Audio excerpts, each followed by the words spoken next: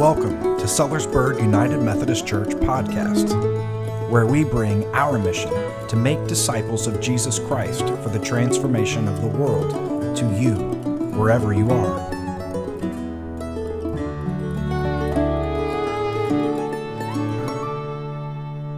So you've heard the word, you've heard from the book of Job, and so we're going to dive into a series that's going to spend 4 weeks on the book of Job, and the series is called Born to Trouble. We will focus on the important questions that the book of Job walks us through, guides us, particularly when it comes to us as humanity working with our faith in God amidst trouble. This weekend is such an appropriate weekend for us to focus on tragedy because we are honoring those who lost their lives 20 years ago, September 11th, 2001. And so we've brought a lot of solemnity and silence and remembrance and honor over this weekend. For many of us, we have a wound from that day that we revisit every year. And for some of us, we have no memory of that day, but we're still able to connect through the ways that we offer up our honor and remembrance together. And so even if you don't remember that day, you're still connected to it, particularly with all that was done yesterday to commemorate and to spend time not forgetting. And so tragedy is nothing new.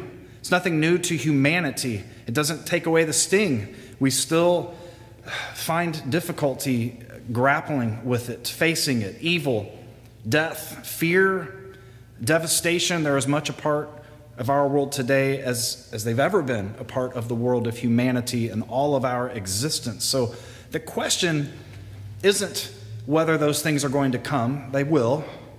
The question is, how do we as Christians navigate a life among such difficult seasons and events? I mean, what does our faith have to say to a hurting world amidst a great deal of tragedy? When I was a child, maybe you relate to my experience, and that I thought if I did everything good, if I behaved the right way, well, then nothing bad would happen. God would take care of me. God would bring blessing. I'd be protected from tragedy. Of course, it didn't take too long in my childhood and my young adult years to learn that that's not the case. When tragedy strikes, so many people lose their faith because what they're losing is this sense of protection, and they don't know how to grapple with it with faith. I mean, what do you do when you face tragedy, when you think that that's not going to happen because of your faith in God? We think bad things don't happen to good people. And unfortunately, we see this kind of thinking even among adults today, among prominent leaders that always have an answer for why something bad has happened. They're always willing to offer up the why and even put their reputation behind it. It's a strange thing. They'll say, well, this hurricane happened to this area because of their behavior, or because of maybe a law they passed, or because of who they voted for, or because of what country they're from, or this earthquake occurred because of this people's troubled past. Or they might say that this particular group of people did this horrible, terrible thing because of the faith they practice. It's the wrong faith. Or maybe someone said to you, one day you'll understand why your loved one died from a disease or was stricken with some sort of tragic circumstance. You'll understand one day. Maybe you've heard something along those lines when you've experienced a hardship. Now, I don't have ill feelings towards people that offer those kinds of answers, but I do understand how scary it is to feel out of control. And for many people, they would rather find an answer, even if it makes no sense, than to admit that sometimes bad things just happen and there's no predicting it and there's no seeming reason. There's a randomness to it. It doesn't take any group of people long to establish a simple truth. Bad things happen to good people. Tragedy can happen to anyone, anywhere. And all groups of people, every group of people, have committed and done awful things thinking they were in the right. So how do we reckon these facts with a faith in God who's all-knowing, who's all-powerful, all-present, and good. In another quest to have control, some think that this world is just a lost cause and our faith is only about us surviving it, enduring it until we can escape and go somewhere else, which that's not the story of the Bible in any way. This world is good. The Bible is clear. It was created good. Goodness exists in it. And the kingdom of God is present and active today, right now, through Christ, through the church, through the Holy Spirit. One day, all the world and all the people in it will be united and renewed, and all of creation will be remade in the form of the kingdom of God. We'll all share in it together. That's where we're headed on this earth. So how do we reckon this fact with a God who's all-powerful, all-knowing, all-present, and who's good? The book of Job brings us into this conversation in a beautiful way. This book addresses the reality that bad things happen, and there aren't simple answers. Many things will happen to us or to people we know of or love or don't know, and we'll never have an understanding. It also speaks against, directly, the false notion that blessings only come to those who are righteous, and if you're righteous, you will receive blessings, and if you're being cursed or experiencing tragedy, well, it's because you weren't righteous. I mean, it speaks directly against that kind of thinking, because that kind of thinking was present then just as much as that kind of thinking is present now. And our attempts to feel in control, to be full of sound answers. I'm sure you've heard or participated in such conversations about the book of Job, but maybe focused on, was Job a real person? And there's been heated arguments about, yes, of course Job was a real person, and no, Job wasn't a real person. Or did God really make a wager with the Satan just to see what Job would do? Or another question is the book of Job true history or not? Fun questions, but honestly, these questions miss the whole point. If you're pursuing answers to these types of questions, you're just simply trying to gain control. And that's understandable. We all do that. Frankly, focusing on these kinds of questions just misses the point, and I invite you over the next 4 weeks to read the whole book. We're not going to read the whole book in our worship services, but I invite you to read it. It's a long book. Spend some time reading it and allow the facts and the story itself that we are born into trouble speak. Let the book speak for itself. Today's passage is quite disturbing for many people if we're actually really reading it and thinking on it. The bulk of the passage is a repeat of the first chapter.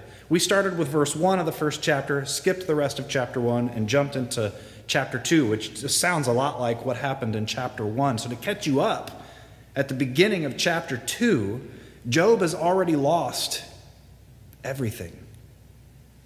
Possessions, children, it's all gone. It's been destroyed. And so we step onto the scene when the divine council is present once again. The Satan, or Satan, is part of this group, part of the divine council, a prosecutor or accuser, is sometimes how we refer to the Satan. And God says, "Where have you been?" And the Satan says, "Well, just walking to and fro on the earth, just wandering around here and there, wherever the wind blows, randomly." It's kind of how the phrasing is spoken. Now, there's a debate about whether someone can exist that is honest, absolute integrity in everything that they do, someone who reveres God and avoids evil. I mean, this is how Job is lifted up, as this type of person, blameless and upright, reveres God, avoids evil. And there's a debate between God and the Satan of, is that really true? Does someone really exist? Is that even possible?